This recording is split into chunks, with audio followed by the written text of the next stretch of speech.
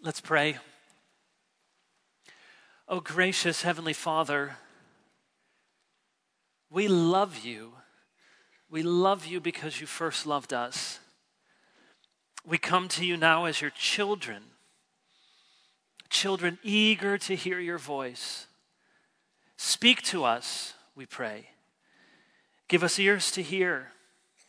Help us to pay attention. We're so easily distracted. We have so many other things we're thinking about. Lunch and this afternoon and the coming week. Renew our minds. Revive our spirits. In the name of Jesus we pray, and for his sake. Amen. I invite you to turn in your Bibles to 1 Thessalonians chapter 2. 1 Thessalonians, way at the back of your Bibles, one of Paul's letters. I'll be reading verses 13 through 16 of 1 Thessalonians chapter 2.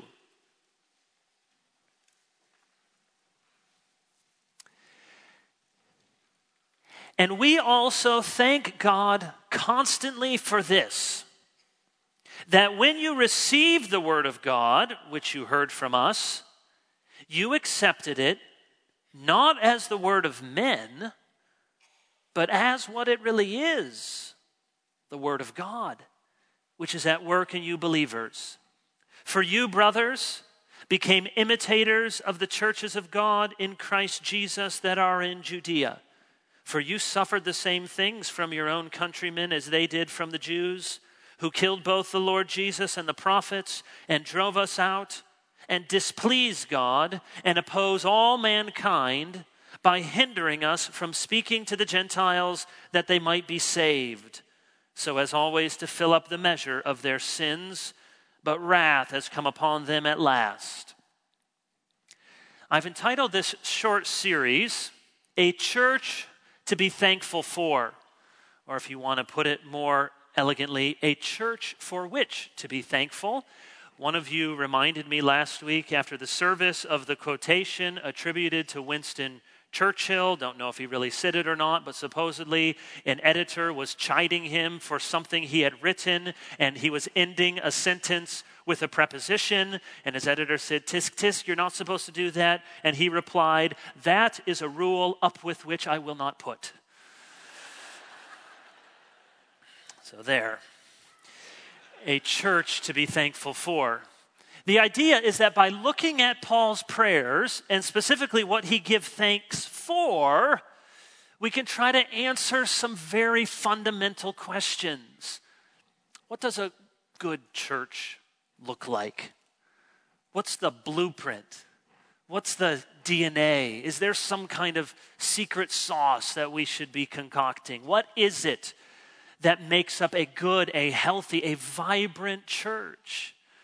I remember hearing several years ago of a church, and it was experiencing good growth, and good things seemed to be happening, and good ministries, and people coming, and people growing, and people being changed by the gospel. And some church leaders from outside the church, denominational leaders, not the PCA, came and they met with that church. They said, "Now what's going on here? Well, why are things going effective?" And as they met with the pastors and the elders, to a man, every one of them just kept saying, "Well, the word. Well, the word." "Okay, yes," they said, we know, but what else? What are you really doing?" And they said, "Well, we put an emphasis on the word." Okay, the word. You said that already. And person after person just kept saying, "That's what we're doing." They wanted something else. They wanted to know, how you turn up the guitar amp to 11, or they wanted to know what you do with the lighting, or how to set the mist to come just rolling over the congregation. I don't know what they wanted to know. What is the secret that you're doing? Now, of course, there are all sorts of things that we want to be thoughtful about and be organized and, put our best foot forward. But really, something in their mind seemed to be saying, there must be something else than the word.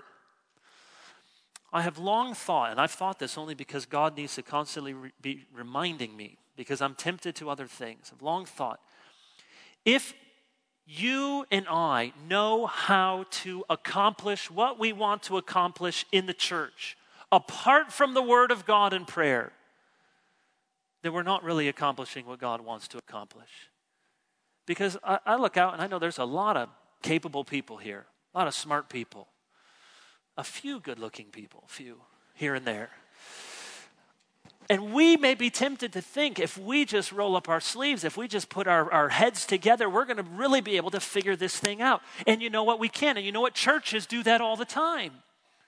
But if a church's supposed success is ultimately coming from something other than the Word of God and prayer, then it's not Christ Jesus building the church. It's a bunch of us just trying to be smart and hardworking and build something else. You can have a big church in this country that does not focus on the Word. You can have a church that is very appreciated in the community without focusing on the Word. They can say, look at all the nice things you do, and you're very sweet people, and you're doing a lot of kind things for us.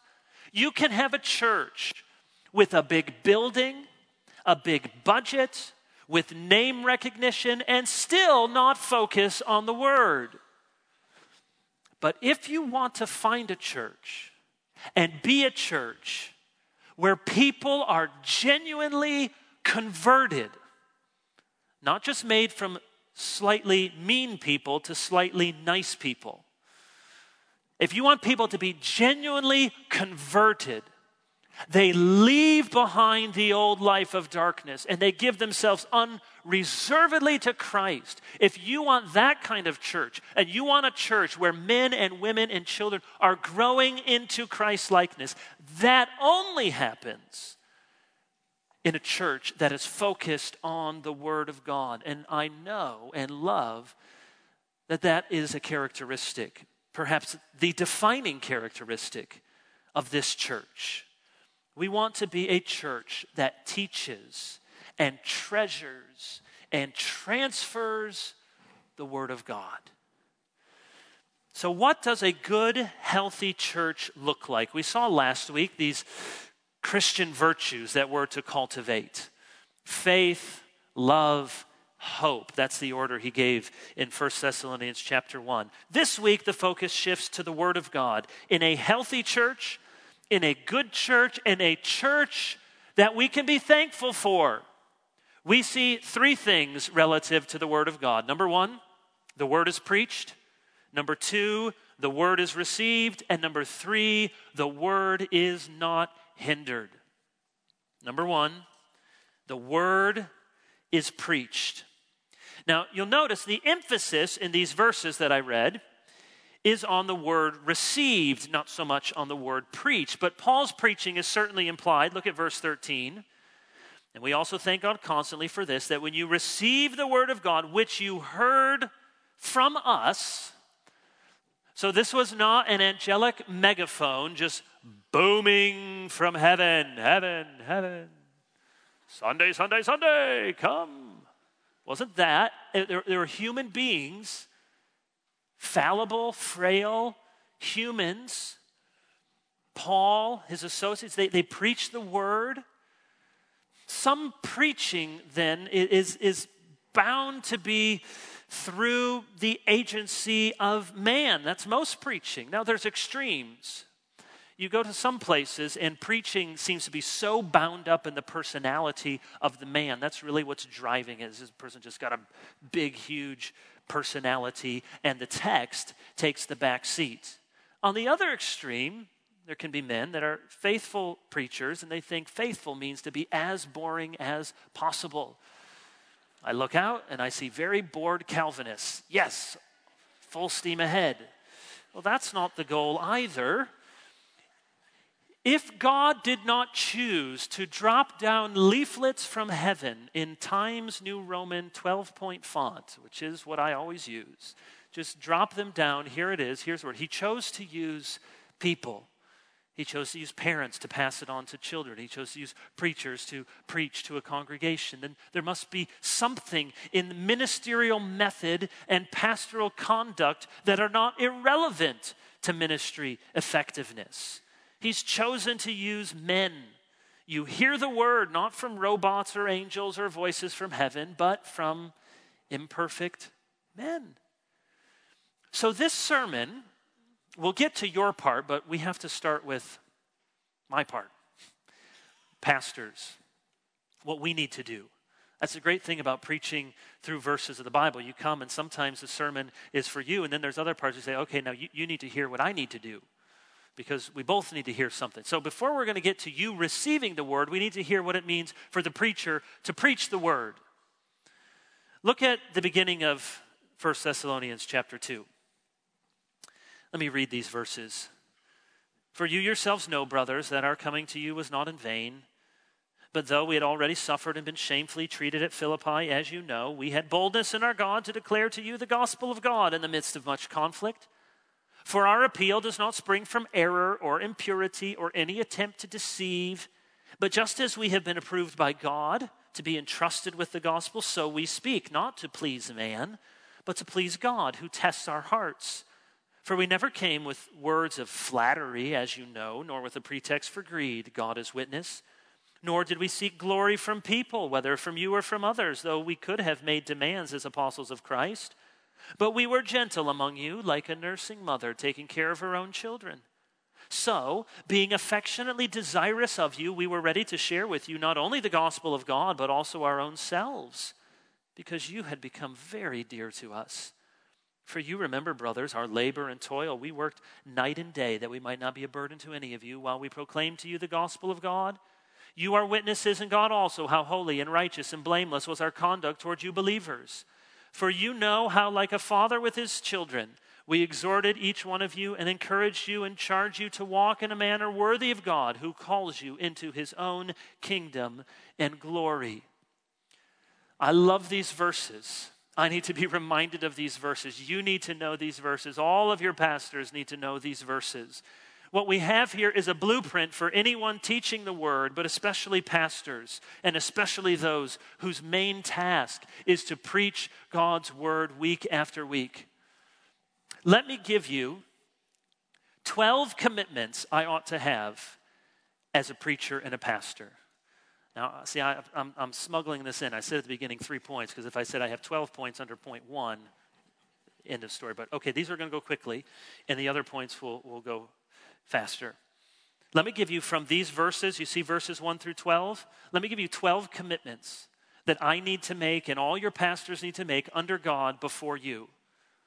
Number 1, I will not shrink back from suffering for the gospel. That's verse 2. The pastor cannot call you to carry a cross if he is not willing to also carry his. This doesn't mean pastors are, especially glutton for punishment. There's nothing very tough about us, as you know. Some pastors get this Messiah complex. They think everything depends upon them, or they get a martyr complex and they think everyone is always after them. Those are two dangers in pastoral ministry. I'm not interested in either one. But as a pastor, as a preacher, we have to be willing that if we are to stand for something, there will come a time when people want us to sit down. And we have to be willing to suffer for the sake of the gospel. Second commitment, I will preach boldly. Verse 2. It's no coincidence that this is the next in Paul's set of instructions and his personal experience, because the two go hand in hand. You can read sometime Acts chapter 20 when Paul is recalling his ministry there to the Ephesian elders, and he uses this verb, shrink, twice. He says, I did not shrink from suffering for the gospel. And then later he says, I did not shrink from declaring to you the whole counsel of God. Because that's one of the ways that you can get out from under some of the uncomfortable parts and maybe not suffer so much if you do not preach the whole counsel of God.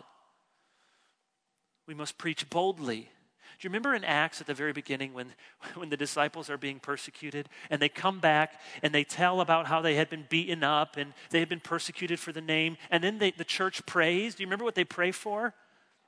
Honestly, if I were leading the prayer meeting, my first thing would be, let's pray that we get some new Roman officials around here. Let's pray that we could change some of these laws. Let's pray that some of our circumstances can change, and all of that would be fine to pray for. But you remember their very first thing? Lord, send your Spirit that we may proclaim the name boldly. Boldly. Boldness is not a personality type. Some of you say, well, that's just not me. I'm very quiet and shy and retiring. That's fine. Boldness is to be clear in the face of fear and to say what you know the Word of God says even when the whole world doesn't want you to say it. Boldness. I will preach boldly. Here's the third thing. I commit. I will not deceive. You see verse 3? He says, I did not come to you with error. My motives were not from impurity or any attempt to deceive. Not trying to get something. No ulterior motives. John Calvin said, teachers are in their turn admonished to beware of bringing forward anything but the pure word of God. For if this was allowable for Paul, it will not be so for anyone in the present day. Paul himself said, I only bring you what is pure. I am not trying to trick you. I am not trying to flatter you. That's coming up next. Number 4, I will work to please God, not men. You see that in verse 4? That's what your pastors must commit to you. I will work to please God, not men. Now, you're probably out there and you're thinking, yes, that's right. I want my pastor. He's not here to please anybody. He's here to please God, not people. Most of us think that until it comes to not pleasing us. And that's a little hard. And a lot of us have that ability to listen to sermons and think, man, wow, that was a really good one. I've really got to download that for some friends of mine. They really need to hear that. Yeah, pastor was really giving it to us. By which you mean other people. But the pastor is not here to please men, to please God. Now, I think it's important for the preacher to be careful, to be nuanced, to be winsome wherever possible. We're not just looking to make as many enemies as we can. But the preacher who dodges a text or changes a text because he knows there are men and women out there who don't want to hear it, that man ought not to be a preacher. Number 5, I will not flatter. You see that in verse 5? The pastor should encourage, yes.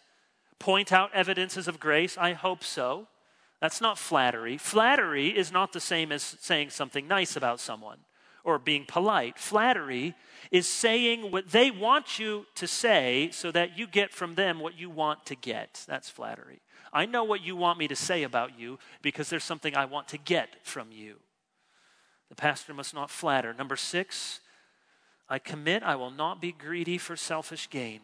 Paul says that in verse 6. He's not in this for the money, not going to make ministry decisions based on personal finances. Number 7, I will not seek my own glory. You see in verse 6.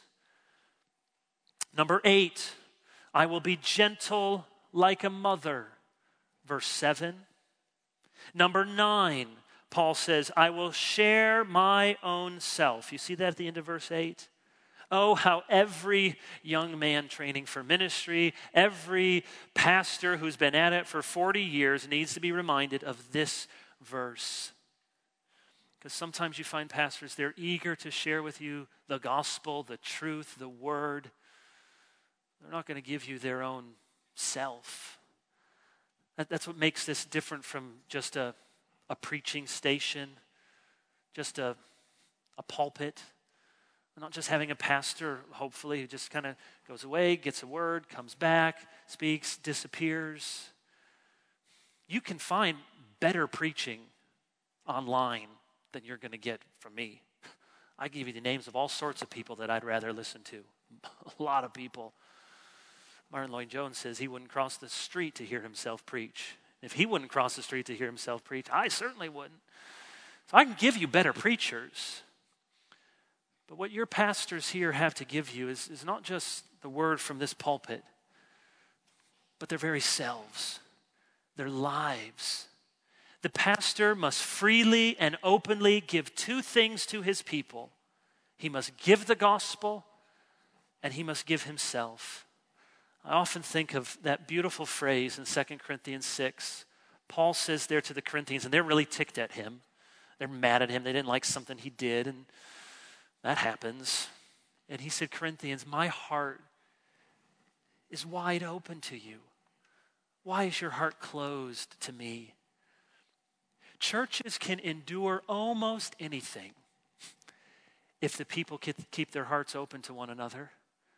But if the people close their heart to the pastor and the pastor closes his heart to the people, then it's just a matter of time before the lights turn out. That doesn't mean the lights turning out this morning. We've had some of that. Would you keep your hearts open to one another?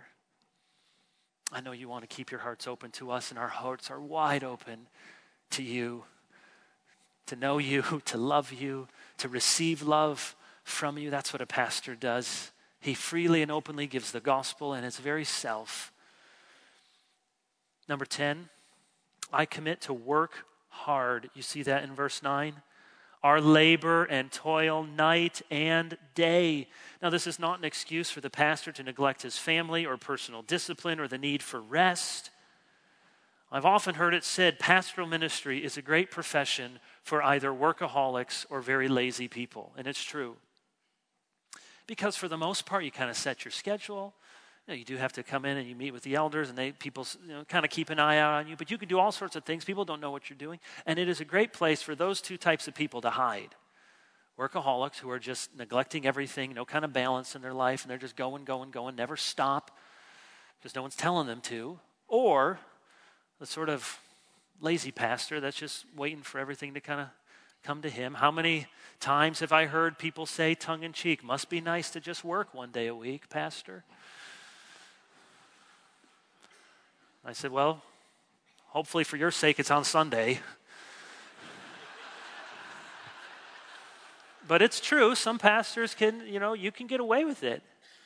I mean, over time you will tell, immediately you won't tell. Because once you do this enough times and you preach and you learn how to put sentences together and you've been in the text before and you could wing it if you wanted to. And people might not be able to see that, he only spent an hour that week and 45 minutes that week. And they might not be able to tell, but over time they'll tell. There's not the same unction there. There's not the same vibrancy. There's not the same personal communion with the Lord. He seems to be just going on autopilot here. Pastoral ministry requires hard work. And I want to commit to you to labor hard. 11, I will pursue personal holiness. You see that in verse 10. You are witnesses, he said. You can all see our life, holy, righteous, blameless towards you. Not perfect, but an example. How often have I thought of the line from Robert Murray McCheyne, and I've given it to others in the ministry. What my people need from me most, he said, is my own personal holiness. It is hard to take people to places you have not been. And then finally, Paul commits, and so I commit. I will give instruction like a father. You see that in verses 11 and 12. Only a few of you am I old enough to be your father. I understand that. Some of you, I'm young enough to be your son, maybe grandson for some. So that's a change. That's a change. But here Paul says in verse 11, you know how like a father with his children. And isn't it interesting that up in verse 7, he says he was like a nursing mother, and here he says he's like a father? This is really fascinating because it means that we should not be so rigid with gender stereotypes that Paul can say, hey, that was kind of maternal of me. And here, this was kind of paternal of me. Mother, father. So he's not so rigid that, you just put everything in a box. If you're gentle, then somehow you're being a woman. No, Paul says that's what you should be. And at the same time, do you notice, and this is pushing against some of our cultural narratives, do you see Paul actually thinks that there's a difference between a mother and a father? He actually thinks that male and female are not interchangeable. So he does say that to be gentle is, in the main, that's to be like a nursing mother. That's what he thinks of with motherhood. Now, he wants to aspire to that, but that's what he thinks of. And then when he comes to fatherhood in verses 11 and 12, he says, what's it like to be a father? Well, it's to exhort, it's to teach, it's to reprove, it's to charge. It's not that a father's never gentle. It's not that a mother never gives instruction. But these are the ways in which mothers and fathers are different. Incidentally, that's a whole different sermon. But mom and dad, how are you doing? How am I doing in those categories? The preacher is not a hothead, but he's not a softy. He's not trying to make everyone happy, and he's not trying to make everyone mad. Gentle like a mother, instructing, exhorting, charging like a father. Those are my commitments to you. Those are my commitments because that's what God's word calls us to, and all of your pastors to. And if you ever think, well, what do I pray for you, pastor?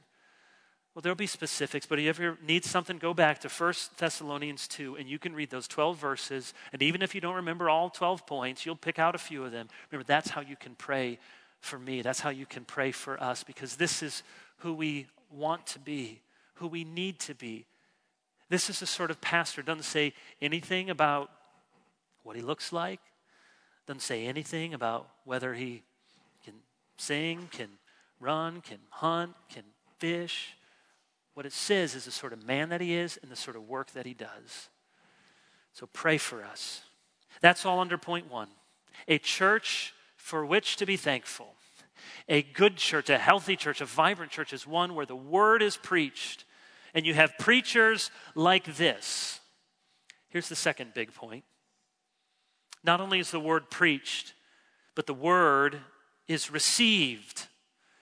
You see that again. We're focusing on verse 13. You received the word of God. This is almost a technical word for the Apostle Paul. He uses it in 1 Corinthians 11 and 15, Galatians 1, Philippians 4. It's often used with reference to the official deposit of apostolic truth. It means you received it. It's the Greek word that sometimes was used with a tutor who was instructing a child. And that child would accept, he would receive the teaching, not just in one ear and out the other, not just listening, but yes, I appropriate that. Yes, I believe that. Yes, the tradition that you are passing on now is mine. I own it.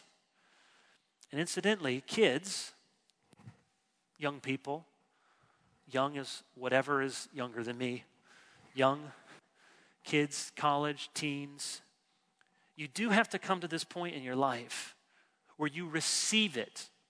Okay, it's good to go to church. Mom and dad make you go to church. You go happily, you go begrudgingly, you come. It's all right for a time. And there's a period, though, where you need to decide, is this what I really believe? Have I really received it? You've heard the saying before, God has no grandchildren.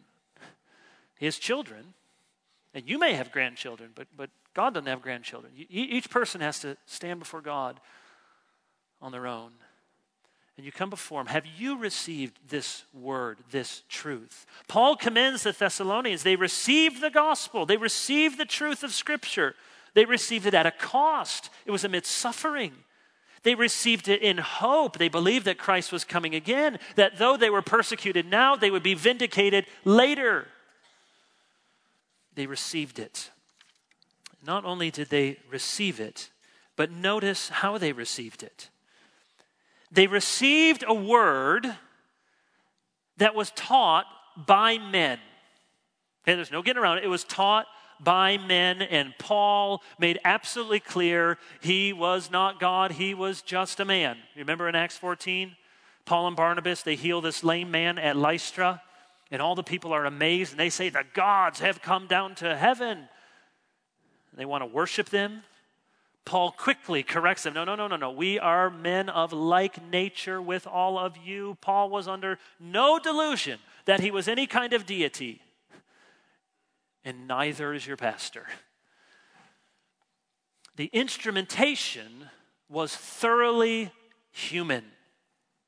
But the message is not. Look again at verse 13.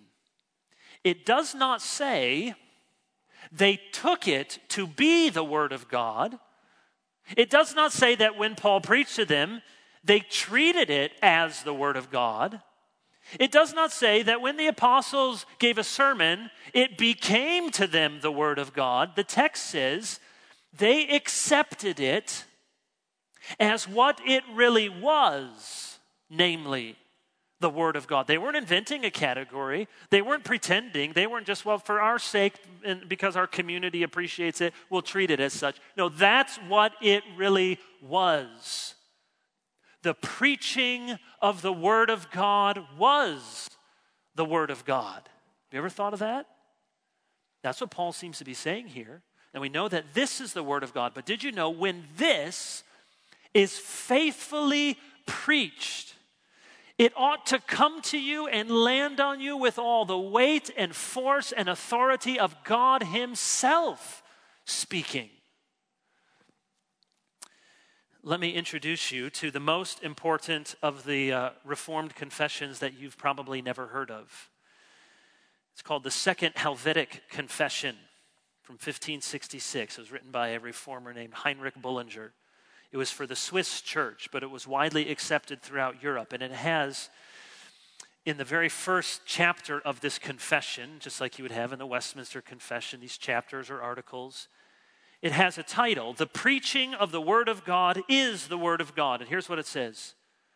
Wherefore, when this Word of God is now preached in the church by preachers lawfully called, we believe that the very Word of God is proclaimed and received by the faithful, and that neither any other word of God is to be invented nor is to be expected from heaven, and that now the Word itself which is preached is to be regarded, not the minister that preaches, for even if he be evil and a sinner, nevertheless, the word of God remains still and true. Did you hear that? That great Reformed confession says the preaching of the word of God is the word of God. This is such a holy and mysterious thing. Preaching can feel so flat at times. Boring, ordinary. I feel that, honestly, about almost all my sermons. Again, Martin Lloyd-Jones says he only ever remembers really preaching 2 times, and both times he woke up. So I don't feel this about my preaching, but God says this about preaching. When the word of God is faithfully taught, it is God himself speaking to you. Have you had that experience? I hope so.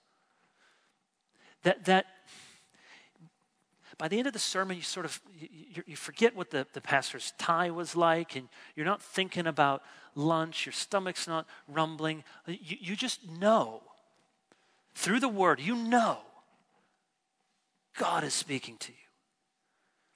Have you had that experience? I hope you have. I hope you will. Some of you need to have it for the first time. Just like Jesus said, the sheep will hear the good shepherd's voice.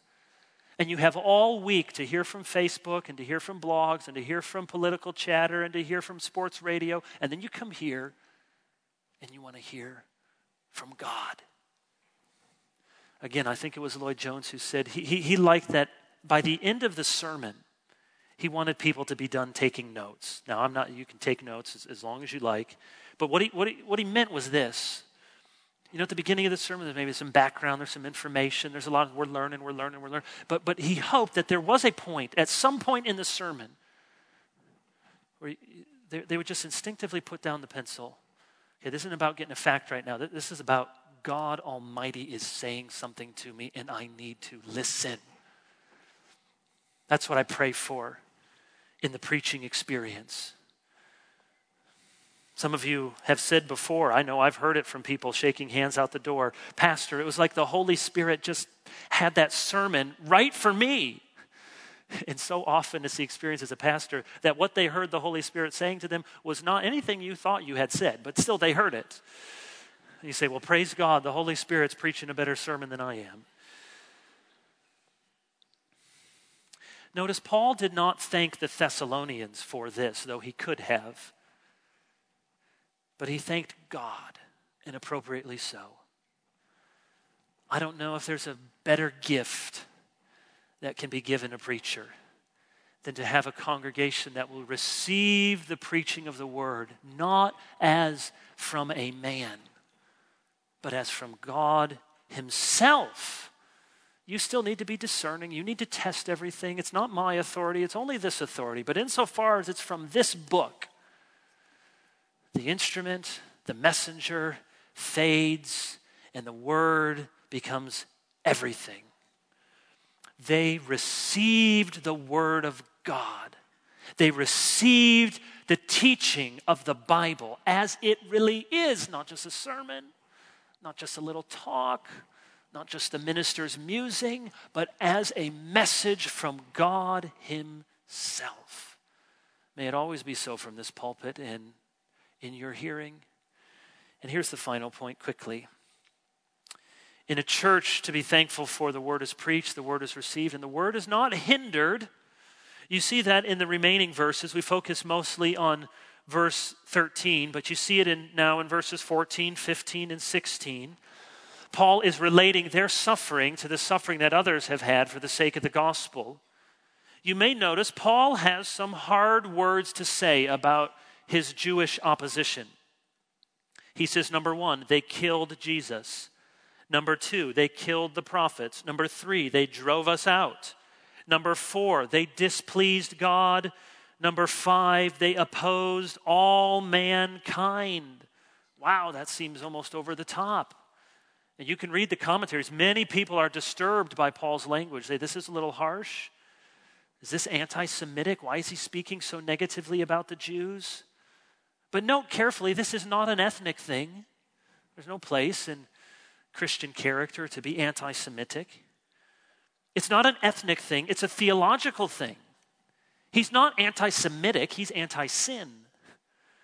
Gospel identity and gospel proclamation are at stake because they were hindering the gospel. Look at verse 15. Have you ever noticed this verse before? This is really amazing. Verse 15 into verse 16. It says, they drove us out, they displeased God, they oppose all mankind. You say, that's a little over the top. They oppose all mankind. Why did Paul say that? What did they do that was so heinous that he could describe it as opposing all of the human race? Look at verse 16.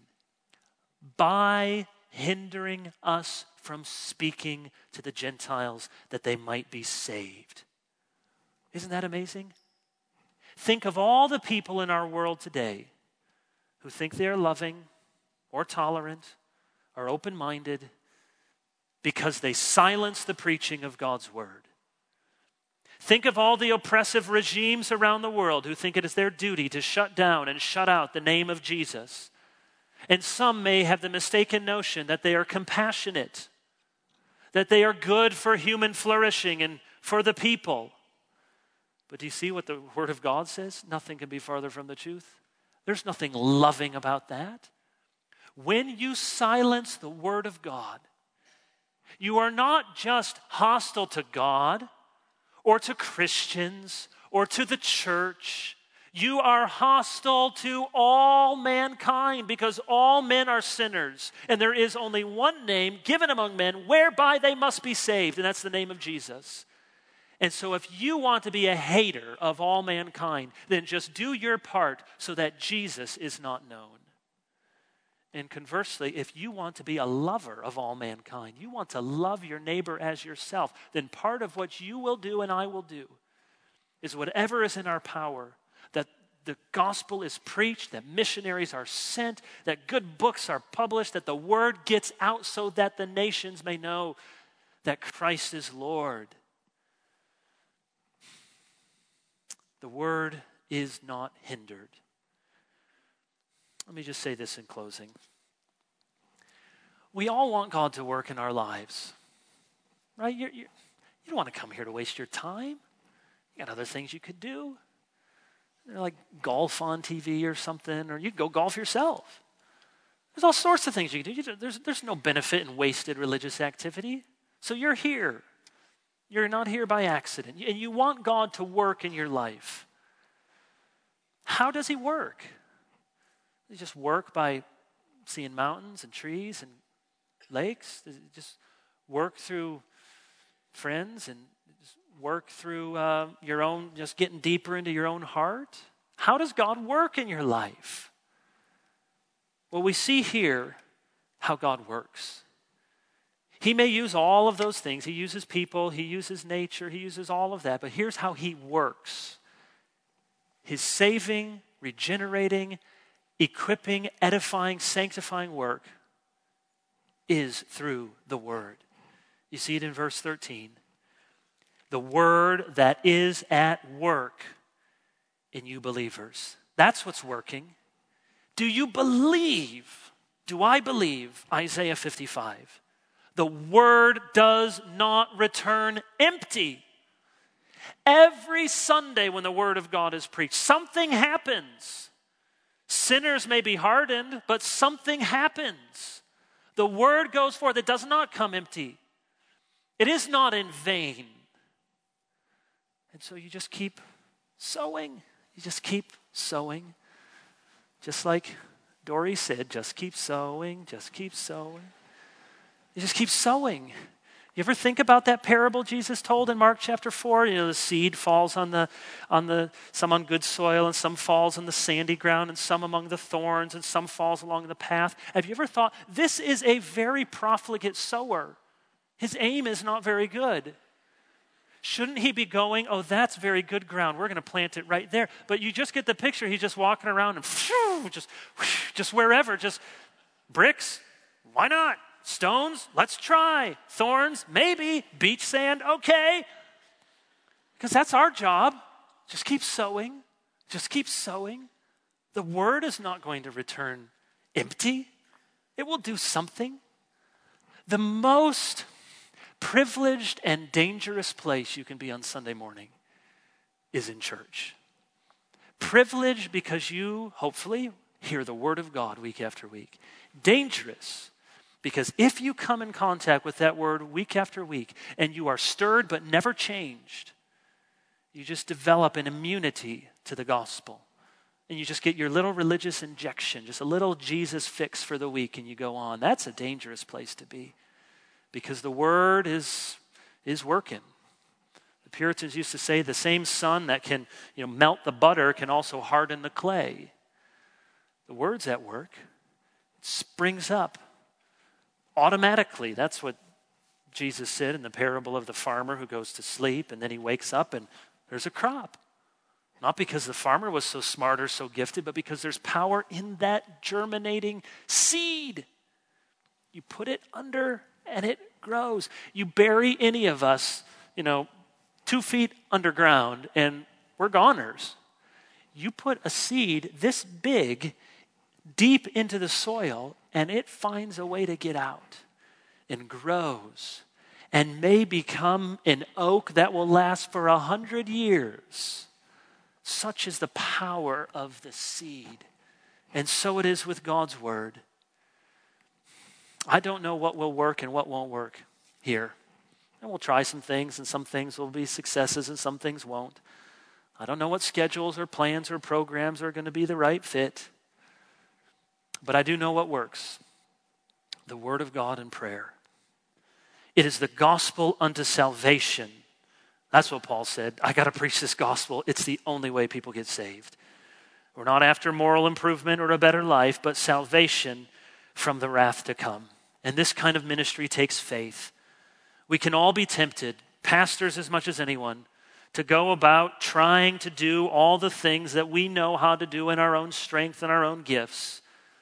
But we must be confident. The congregation and the pastor must be confident that the word of God is utterly sufficient to accomplish the work of God. And so let's preach it. Let's receive it. Let's get it out. Let's pray. Our Father in heaven, our earnest prayer is that on this side of the pulpit, there would always be a clear, authoritative, winsome, bold witness to the Word of God. And our prayer is that on the other side of the pulpit, there would always be a people eager to hear it, to love it, to receive it, to be changed by it, to do it. Lord, we are imperfect people, full of all sorts of sins and doubts and struggles. And left to ourselves, we could do nothing of ultimate eternal significance. But we have your word, and we trust your word has us. So use us, we pray. to do more than we could ask or imagine. In Jesus, amen.